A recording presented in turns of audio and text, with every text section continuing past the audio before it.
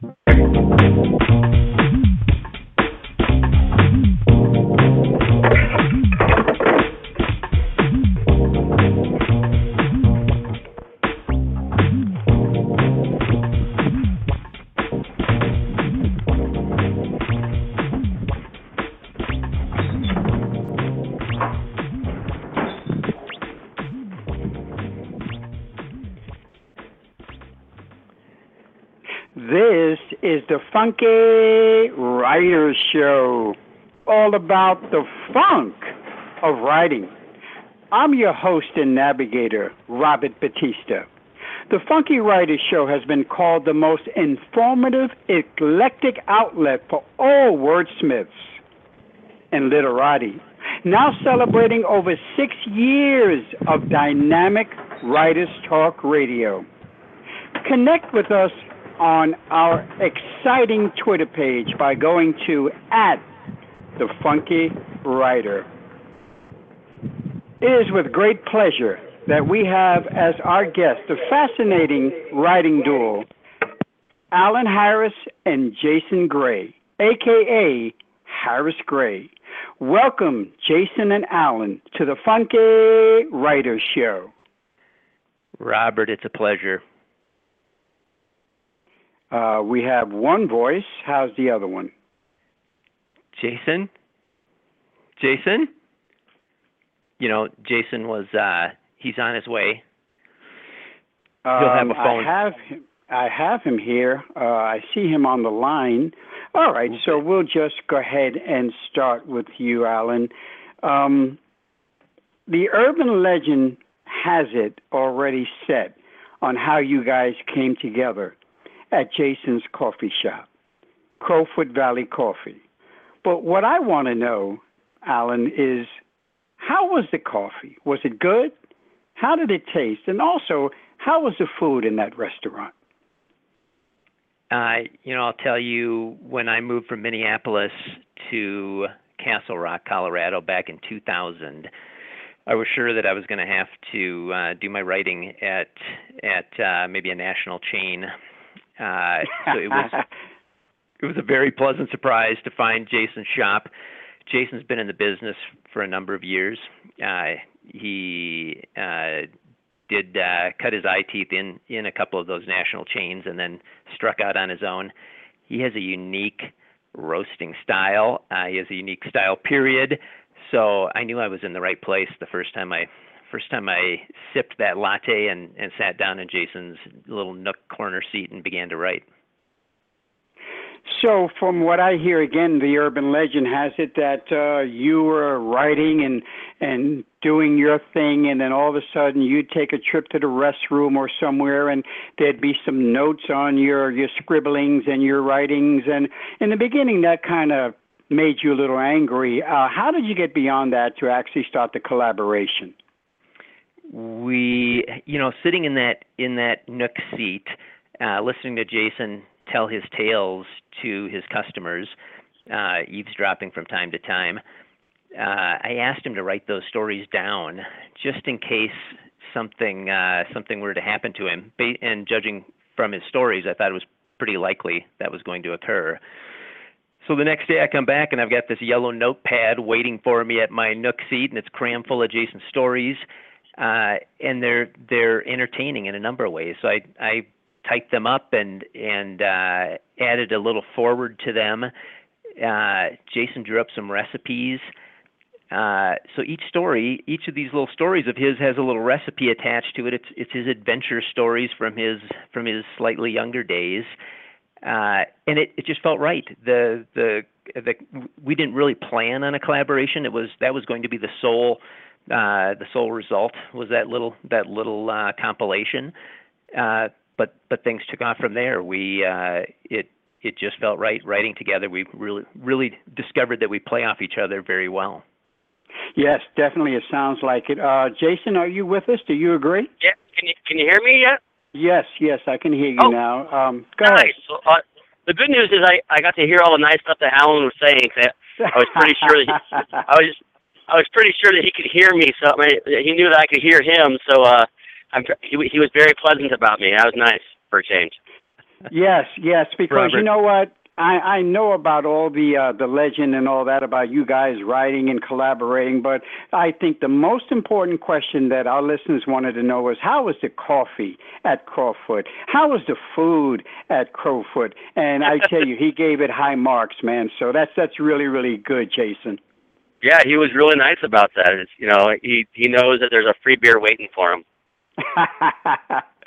So, guys, let's talk about your very first literary collaboration. What was it? Was it published? And if so, who published it and how did it get published? Yeah, that first collaboration that I referenced, it's the name of it is And We Fish Some More, ... And We Fish Some More. We self-published that. We didn't spend a lot of time promoting it, marketing it. Then we moved in pretty quickly to the first full novel that we wrote together, which was Java Man, and that was published, I think, 3 years ago. We spent a long time on that. That story had been percolating for me for a while, and when Jason and I started to collaborate, I realized the setting in his coffee shop, fictionalized version of Crowfoot Coffee, set in North Dakota, where I originally hailed from, was just perfect. And so things took off from there. Yeah, they did. I'm sorry. Go ahead. I'm sorry. Oh, go ahead. It was just that I would say that Allan decided to drop that into the location into the coffee shop, and then I would say now, in that book, it's hard to tell what's fiction and what's not fiction. So it states on your fantastic website, harrisgray.com, as their tales converged and became inseparable, Harris Gray took shape, the writer and the storyteller. Now, are these roles exclusively set in stone, or are they somewhat interchangeable, guys? Yeah, I would say in the beginning, we had comments. It was pretty interesting. We'd have folks that knew both of us would take a look at our early drafts, and they would have a good time picking out who wrote what. And for the most part, they were right. And then as we played off of each other and went back and forth and edited with each other, I would write something and then Jason would edit it, and vice versa. Our styles started to fuse together. So we knew we had something good going on when people that knew us very well, friends and family, could no longer separate or pick out the Jason passage from the Allan passage. Harris Gray, that's exactly what it is.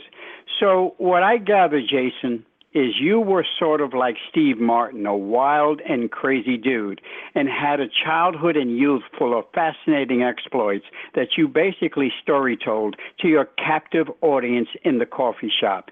Is that basically how it went? Yeah, that's a good point. I mean, I did have a captive audience that couldn't run away because, most of them liked the coffee enough that they wanted to listen to me talk. So that's important, exactly. Yes, so that was good. And then, from our first book, it has a bunch of stories, like Allan mentioned earlier, just things that happened. I mean, I broke out of jail once, so that's in that short story book. I fell in chest waders in Alaska in a river when I lived up there for about 10 years. I went hang gliding with the Fan Man, who was a nonfiction gentleman who actually flew into the Buster Douglas Holyfield fight. I actually learned how to paraglide from him in Alaska. So there's a handful of different stories, and then they make their ways into all of our books. You know, I mean, we everyone writes what they know, and that's kind of what we do. And is we're fortunate with Allan that he lets me do that. Mostly. Sometimes he edits it out of there, but mostly he lets me do that. Robert, go ahead. I was going to say my biggest challenge is convincing Jason that just because he's a little bit older and supposed to be more mature, that doesn't mean he has to stop having these exploits. That is so true. I didn't ask you guys, how long have you guys been together? This is 2015? When did you guys first start out? I think we started writing in 2004, Allan, is that right? Yeah. Wow. We were, together from 2000, but not really a couple until 2004. Yeah, exactly. We knew each other platonically in 2000, and then it got a lot more serious in 2004. Platonically, I like that. That. So, yeah. Well, our wives think it's platonic still, so we'll see how that goes. Yeah, well, I won't tell. Neither will my audience. So let's talk about the exciting trilogy you guys have called Vampire Vic. How did you guys flesh out this origination of this story? And where are you right now in setting it up, the second installment, which I understand is getting ready to come out? That is correct. We brainstorm together from time to time. Each of us comes up with an idea, and we'll bounce it off the other one. In this case, I think it was Jason who brought up the possibility of writing a vampire tale. It was back in the days when that certain vampire story, the chaste teen vampire story, was getting going. Or raging across the country, and we thought, why not us? And then we realized that we really don't know how to write chaste, sexy teen vampires, so we decided to shift gears a little bit. And then Jason, so I kind of dropped it. I thought, that's the end of that. It's really not going to be our style. And then a few days later, I get a couple chapters, the first couple chapters of Vampire Vic from Jason. It was very clear in his mind what this thing should look like, and it took off from there. Well, there's a brilliance in this because, let's talk about, what we know is that the book market is somewhat oversaturated with romance, erotica, and vampire stories. Everybody writes romance, erotica, and vampire stories just about. But Vampire Vic is an against-the-grain creature where he's homely, he's balding, and hates the sight of blood. Talk about going against type. How did that thing just hit you like lightning to go against that type? As you said, you didn't really know how to write about a sexy vampire, so you write about this basic guy that's, everything but sexy. How did you guys come up with that oxymoron tale? Well, I think it's partly, it's something that Allan and I do a lot, is we try to take, everyday stuff, and when we do write about it, kind of twist it a little bit. I mean, we have a lot of fun, coming at things with different angles. And I think that with the vampire stuff, there's a lot of great vampire books out there. But we just knew that wasn't our wheelhouse, and coming from it from that different angle was a lot of fun for us. And we do that, I think, with a lot of our writing. Yeah, some of our favorite scenes of Vampire Vic really aren't vampire scenes as people might think of them. Yeah, they're in the home. They're Vic worrying about his relationship with his ex-wife, who for economical reasons and maybe other reasons has decided she's not going to move out, regardless the fact that they're divorced. His staff at work, we have him dealing with the things that people deal with. He's got a staff at work, his accounting staff at work doesn't respect him. Vic picks up the slack for them, has a boss that's riding him day and night, and it only gets worse. The fact he's a vampire only exacerbates things that he can't take control. That's kind of what his dream was, is when he became a vampire. Well, at least I should be able to take control of my life, and it's just not that simple, and doesn't work out that way for him. Yeah, I love that hook. So okay, so you got this Walter Mitty type of vampire. So what happens when he goes over the edge and crosses the line and actually, gets into his vampire shtick? I mean, does he change somewhat? Does he become more appealing? Yeah, I think you're right. So that's where the fun really begins, is when right. he does finally bite somebody. He bites his receptionist secretary, and he's really upset about it. And then actually she likes it. She becomes his Renfield of sorts, and actually starts setting him up on so-called dates so that he can bite other people. And then there's a transformation in himself. The self-confidence comes back.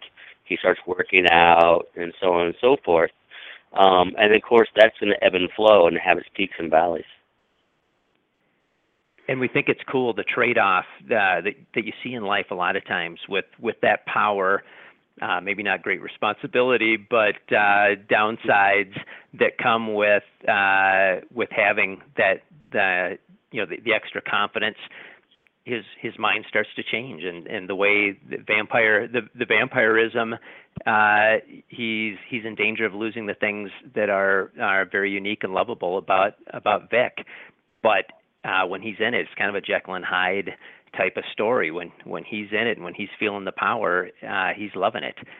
And then book one comes to a head with that kind of a dilemma that Vic is going to face throughout the trilogy, is to whether or not to embrace that vampirism and potentially lose his humanity while things start to get a little bit crazier in the world around him. Sounds fascinating. I love that. She becomes his Renfield. That is so cool. So, guys, let's talk about feedback. How was the first book, Vampire Vic, received? The people who've read and absorbed it, or how did they respond to it? Well, we can say right off, we've had great feedback. We were an indie reader top 10 book for 2014. So that fired us up, and we had the second book in process at that point, and we've finished that the second edition, second book in the trilogy since then. And we have a publicist now that is just doing a fabulous job for us, including lining up this interview. We couldn't be more happy to be with you today and to have the opportunities that she is giving us. Her name is Samantha Lean, works for Roger Charlie, publicity firm here in Denver. So we're pretty excited about the momentum we're getting. Yeah, I've communicated with her, and she is top of the line, top notch, and I really like her. Guys, you also put out books called Java Man and An Extra Shot from Java Man. I take it the Extra Shot is a sequel, but with you guys, I'm not so sure. Is it? It was. Yeah, it's it's like an alternate, a little alternate story, a little extra, kind of what the name says, a little extra piece of Brian Lawson. Brian Lawson is the protagonist in Java Man. He is the coffee shop owner. So this it's a little slice of Brian from his younger days. You get a little feel for, gives you a little hint into what his early life was like and how that feeds into the main story. It gives you just a little bit better color for that main story, and hopefully whets your appetite for the full latte, so to speak. Yeah, and we've talked about actually having, several sequels to that book. I mean, not even trilogies, like several sequels and offshoots and that kind of stuff. We haven't explored it much, but we have talked about it. But that book was a lot of fun to write. It was a pretty powerful book about cancer, a lot of true cancer research that Allan did on William Coley, and so it's a powerful. I mean, hopefully it's a super funny book, but it's dark and it's twisted. And then we take the cancer seriously, and even though it's hopefully very funny, It's very poignant, and it has some gut-wrenching parts in it. It was very fun to write and very hard to write for both of us. A great mix. Let's talk about Jason and Allan, the people. On the Funky Writers Show, the authors are just as important as the books they write. Guys, and I'm going to ask you individually to talk a little bit about your history and yourself and what brought you to the place you are. Where did you grow up, and what type of child were you? Were you a conformist? Were you rebellious, or a little bit of both? Let's start with Jason. Well, you know, I grew up. I was born in Montana, but I grew up in Washington State, near Seattle, a suburb of Seattle. You know, and I was, you know, probably your average kid for the most part. I fairly athletic, lettered in a lot of sports, played soccer in college. Both my parents are still together and still alive. And actually, they moved into me and my wife's house about 3 years ago.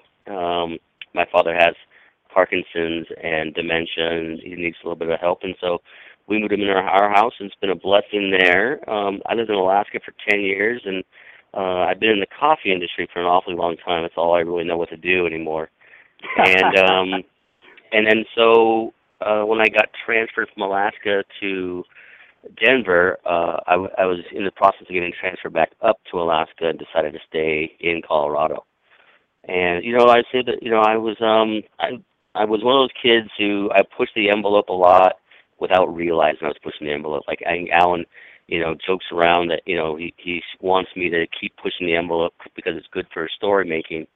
But there was an awful lot of close calls out there that I shouldn't be around, and I'm blessed that I am around. Understood. And then, yeah, and so I think a lot of people can say that about their own lives for sure, and I'm a true testament. And and then Allan and I, it's really fun because we feed off each other. I think that neither one of us spends as much time writing or even together as we like to. We would like to hang out more and we plan a lot of family vacations or outings, or just hanging out together, and a lot of it just can't happen. So. And you, Allan?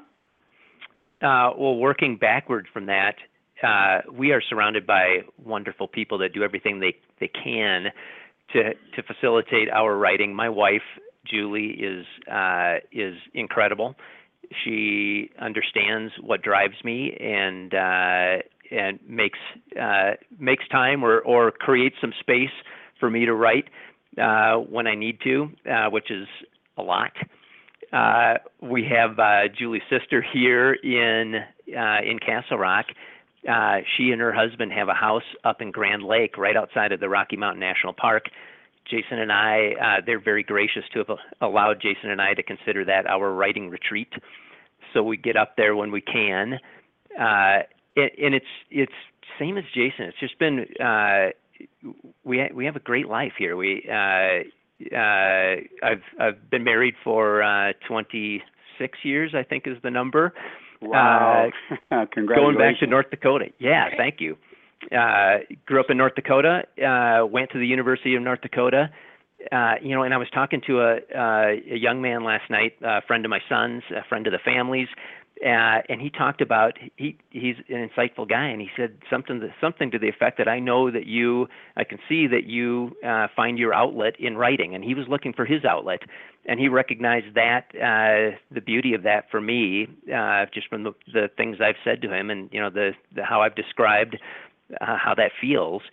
And I was lucky enough to have an English professor back in at the University of North Dakota, the English comp, the creative comp side of your English class, who brought me in and introduced me to the dean. I had absolutely no inclination to write. I enjoyed doing it, but didn't really think of it as a profession or even as an outlet, a creative outlet. And she introduced me to the dean of the English department as her favorite student, at least for that semester. And a couple of years into working in the regular world, it just hit me that this is what I want to do, and so ever since then I've been writing. And then with the move to Castle Rock, the Harris-Gray partnership that sprang up was just the best thing that could have happened. Allan, who were some of the authors you enjoyed reading as a young person, and what were some of the books that affected you the most back then? Edgar Rice Burroughs, the John Carter of Mars series. Mm-hmm. I just knocked my socks off. I loved those series. I'm almost hesitant to. I haven't picked them up since then. My mom broke out a dusty box of books from the attic. I've actually got them. She saved them. Yeah, it's nostalgic to look at it, but I've been afraid to dig in to lose that feeling. I don't want to ever lose that feeling. The Lord of the Rings is another one, and maybe that's why I had that sensation. Reading it as a kid and the world that it created was something else. And then when I read it for my kids, when they were just before they were able to start reading for themselves, we'd sit down and read at night together, and it wasn't the same. Reading it as an adult, it just didn't have that same transformative, magical effect. But yeah, those two writers back in the day, I think their ability to create that world and that kind of magical place, and the heroism that they write about, I love that. I love those themes. Jason, how about you? Who were some of the authors and books back then? Well, when I was younger, like I'd say, middle school, junior high, and high school, I read a lot of the Stephen King books. I was really into Stephen King. And my sister got me into Philip Dick books and Heinlein, so a lot of the science fiction as well. So I kind of wavered back and forth between science fiction and like a kind of the horror books from Stephen King. I preferred more of his more serious books. I like The Stand, Langoliers, that kind of stuff. I didn't like as much of his horror stuff, but I did read that as well. And then the Philip Dick books were always really good, as well as Heinlein. I like the imagery and the futuristic stuff that he did. So those were probably the three authors that I liked to read a lot. And then I started reading, historical fiction a little later on. Gosh, I can't remember the writer escapes me right now, but a lot of historical type fiction that I like to read. Let's talk about the fusion of collaboration. It is widely known that Abbott and Costello and Lewis and Martin, by the time they finished up, they hated each other, and they went off into their separate ways. But you guys seem to have such a balance and a yin-yang type of collaboration and fusion. What is that based on? Are you saying it's inevitable, Robert? At some point this has got to end. No, I'm saying that you guys have some magic that just keeps you guys together, and I want to know what your secret is. Man, I think I don't know if we wonder anymore. At the beginning, I think we wondered whether that was really there and whether it would continue. And now that it's been 10 plus years, we've gone through a number of different books that we've finished, a couple screenplays that we've worked on together, just even blog posts, creative blog posts that one of us will launch, one of us will come up with an idea, and the other one will feed off of that. It's I think partly that we have the same things make us laugh. Jason makes me laugh all the time, and then that makes him laugh when I laugh so much at the way he makes me laugh. I think we're very different in a lot of ways. We think of ourselves as somewhat of an odd couple, but at that core, deep down at the core, the things that we enjoy in life and that entertain us and that scare the hell out of us, they're pretty much in sync. So which one is Felix and which one is Oscar?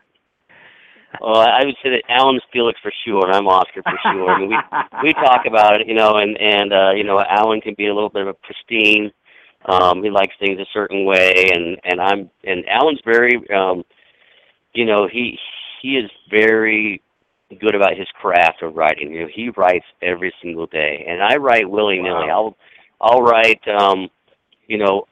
all day one day, and then not at all for a week or so, and then I'll wake up in the middle of the night and have to write, and so, I respect the way that Allan writes a lot, and then I don't think he respects the way I write at all. That's fine, but we just have a good time together. Like I said, we are kind of a yin and yang, but at the core, we laugh at the same things. We have the same, I think, quirky humor. Allan is an unabashed atheist. I'm a Christian. So we kind of attack things that way sometimes. When we write, Allan will write that way, and I'll write in my way, and then it just seems to combine very well. And a lot of times, I'll attack something from a certain angle, and he'll hate it at the first reading, and then he'll change some stuff and give it back to me, and then next thing you know, it just works. And Robert, just for a quick follow-up there, do I get like a 30-second follow-up to this point-counterpoint? You can have as much time as you want. I love Jason's style. What I think of as the muse approach. When it hits him, man, he's just got to sit down and crank it out, and it'll come at unexpected times, just like you said, middle of the night type of thing, where the next morning I'll wake up and a little draft of whatever, a chapter, a blog, an idea is sitting there waiting for me. I marvel at that. That's definitely not my style. And another way that the two of us are so different, but we both appreciate each other's style so much and feed off of it, we really think we've got a perfect match for the two of us. On a serious note, guys, is that, I'm not going to forget, and I'd like to bring up that you guys are also husbands and fathers. And what I'd like to ask is, your children, I'm sure they have your sense of humor, but do you see an artistic side in them, or are they going to be budding writers? What do you say about that? What do you think, Jason? Well, I can start with mine. Is both my kids like to write. Right. They are not. They. I don't think they love to write. They like to write, but they love to read. They're ferocious readers. They're 13 and 15, Keegan and Aiden, respectively. And both boys, and they chew up books, and spit them out. They read a lot, and they read college age level. But they're not really allowed to read most of Allan and mine's writing because I think not so much. Banned at home. not so much because they couldn't handle it. I don't think I could handle it. So that's how it probably works. Got it. Yeah, and for my kids, I've got a boy and a girl. They're both in their early 20s.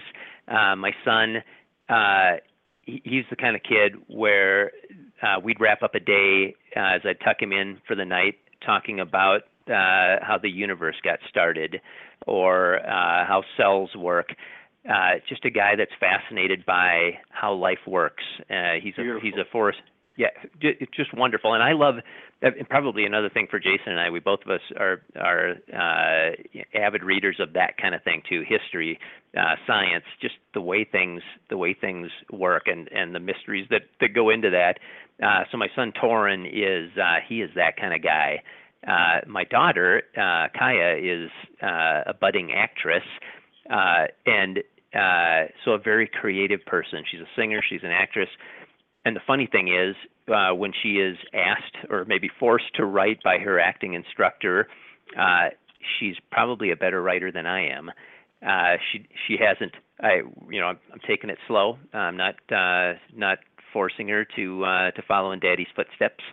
But I think there's something there, and I'm looking forward to seeing how that develops as time goes on. In closing, if somebody wants to contact you guys, gentlemen, give out any contact information. I know your website is Harris Gray.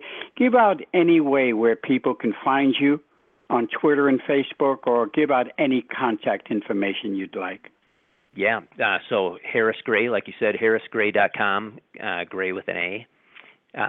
On Twitter, we are Harris and Gray, I believe. Facebook, we are Harris Gray Author. Jason, am I covering it anywhere else that and of course we're on Amazon, so you can find our books on Amazon.com. Whether you're an ebook fan or in print, we try to get out there in as many places as we can to show up when you're looking for us. This has been the Funky Writers Show with me, Robert Batista. I'm at author R. Batista on Twitter. You can find my ebooks on Smashwords.com and my novels on Amazon.com. Look for my new novel, The Devil on Line 1, coming in the spring of 2016. My guests has been two great guys, Jason and Allan, Harris Gray. Vampire Vic, the second installment, is coming up. Thank you so much, guys, for being guests on the Funky Writers Show. Thank you, Robert. Thank you. It's been a pleasure. It's been great, guys. Bye now.